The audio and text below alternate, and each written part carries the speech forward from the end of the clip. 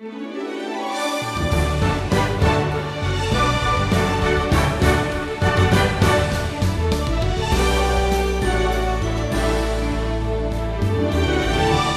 to the Wisdom Journey. Stephen Davey is your teacher on this journey through all 66 books of the Bible.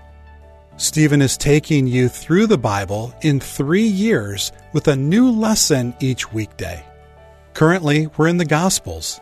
We're looking at the 4 Gospels chronologically as we explore the life of Jesus. Jesus' earthly mission was to seek and to save the lost. That's still his mission today, and we're part of it. Here's Stephen to teach you more.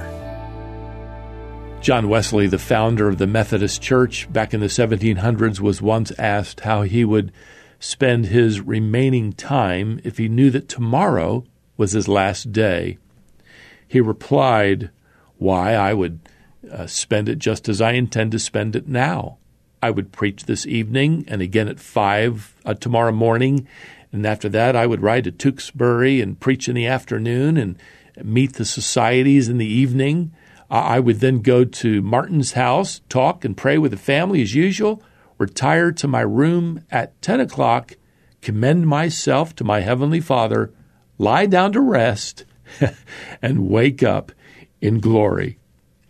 Well, in our wisdom journey for today, Jesus is approaching Jerusalem. In fact, he's approaching the end of his earthly life and ministry, and it is a profound testimony to me that he doesn't change one thing. He keeps right on with his ministry as usual, healing, saving, teaching.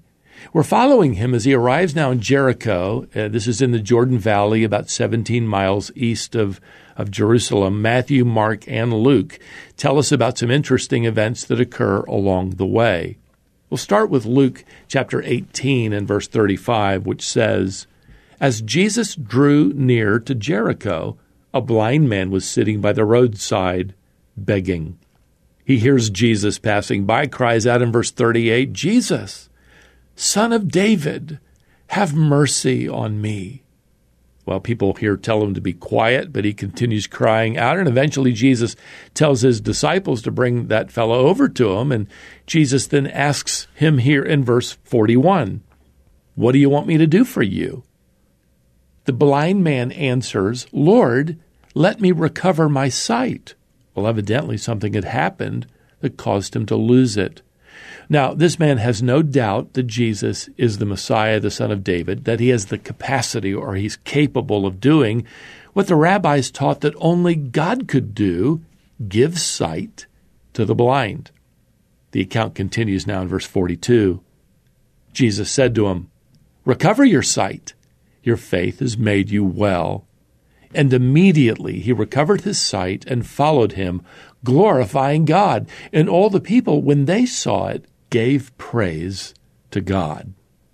Now, over in Mark's Gospel account at chapter 10 and verse 46, we're actually given the name of this blind beggar. His name was Bartimaeus. Matthew chapter 20 adds that there are 2 blind men crying out to Jesus, and Bartimaeus is evidently the spokesman for the 2 men. By the way, Luke says that Jesus is coming to Jericho, while Matthew and Mark write that he's going out of Jericho. And I need to stop here because the liberals love to jump on this kind of discrepancy. But the truth is, there were 2 Jerichos. There was the Old Testament Jericho, which was in ruins after those walls came tumbling down, and the current Jericho, just 2 miles south, where people lived. Evidently, Jesus was leaving the ruins of old Jericho, and I frankly imagine he was teaching his disciples a little bit more about that amazing miracle when those walls came down. Well, now as he's approaching the new city of Jericho, these 2 blind men cry out for healing. Well, now the next event, recorded only by Dr. Luke, is familiar to many of us. We're told here that as Jesus is passing through Jericho, one of the residents is rather anxious to catch a glimpse of him, but he's having a little trouble because he was so short. You know, just about every child in church has learned the song about Zacchaeus, that wee little man who climbed up in that sycamore tree. Well, he might have been a little man, but he was a big problem in that community. He was a crook. In fact, Luke calls him here in chapter 19 and verse 2 a chief tax collector. Now, we've learned on our journey by now that tax collectors were the scum of the earth. They had collaborated with Rome. Their crooked tax schemes lined their own pockets at the expense of their fellow Jews. Well, Jesus stops underneath the limb of that sycamore tree where Zacchaeus is perched up there, and he looks up and says to him in verse 5 here, Zacchaeus, hurry and come down, for I must stay at your house today. You know, we're so familiar with this story that we can easily overlook the fact that Jesus knew his name, and they'd never been introduced. And let me tell you, he doesn't just know Zacchaeus' name. He knows everything about Zacchaeus' crooked life. He knows everything about this tax collector's sinful heart. Well, Zacchaeus is thrilled with this opportunity and invites Jesus to his home. Luke tells us here in verse 8 that at some point, Zacchaeus shows up on the front porch and makes this statement, Behold, Lord, the half of my goods I give to the poor, and if I have defrauded anyone of anything, I restore it fourfold. Well, this is the evidence of genuine repentance and faith in Christ. You see, the Old Testament law required full restitution, but Zacchaeus is willing to repay fourfold.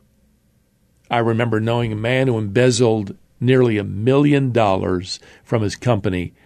And when he was caught, I went over to his house, and he seemed to be very sorry for what he'd done.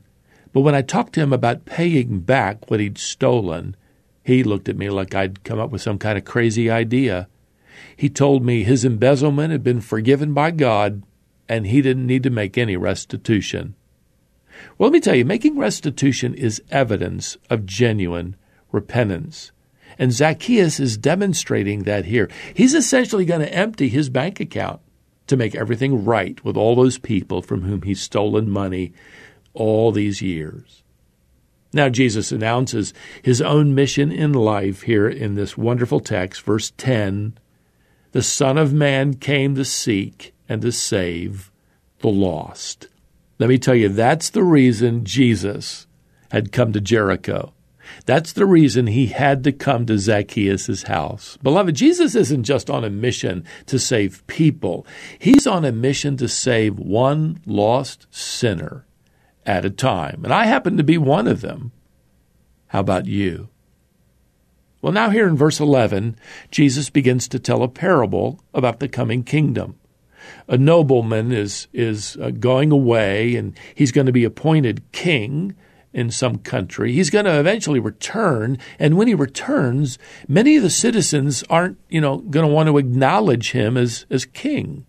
So before he leaves, he calls 10 of his servants and gives them each a mina, which is equivalent to about 3 months' wages. And they're supposed to invest this money so that it grows until he returns.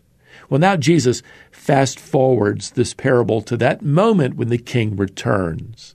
He calls his servants in to give an account of their investments, and those who manage their money wisely, well, they're rewarded with even greater management opportunities.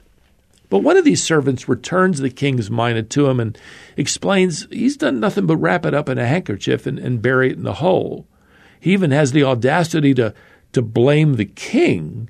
He calls him here a severe man in verse 21. So he didn't want to risk anything.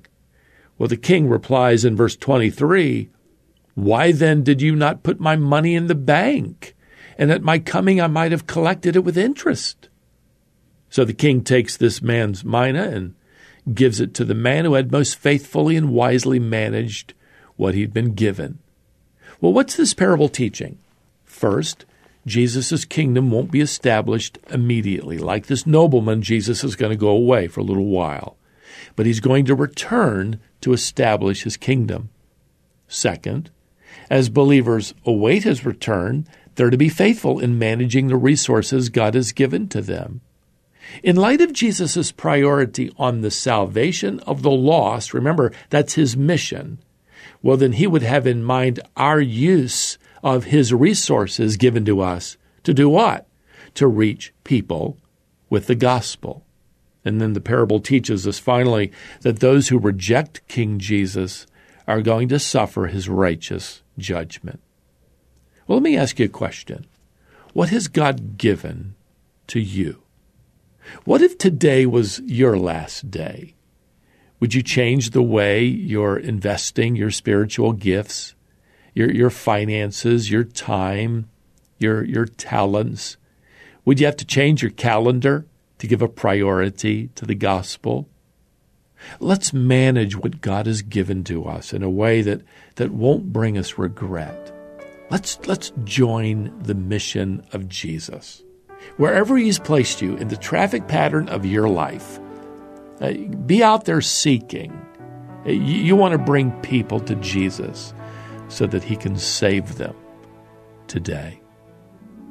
Well, until our next discussion, beloved, may the grace of the Lord Jesus Christ and the love of God and the fellowship of the Holy Spirit be with you all. Amen.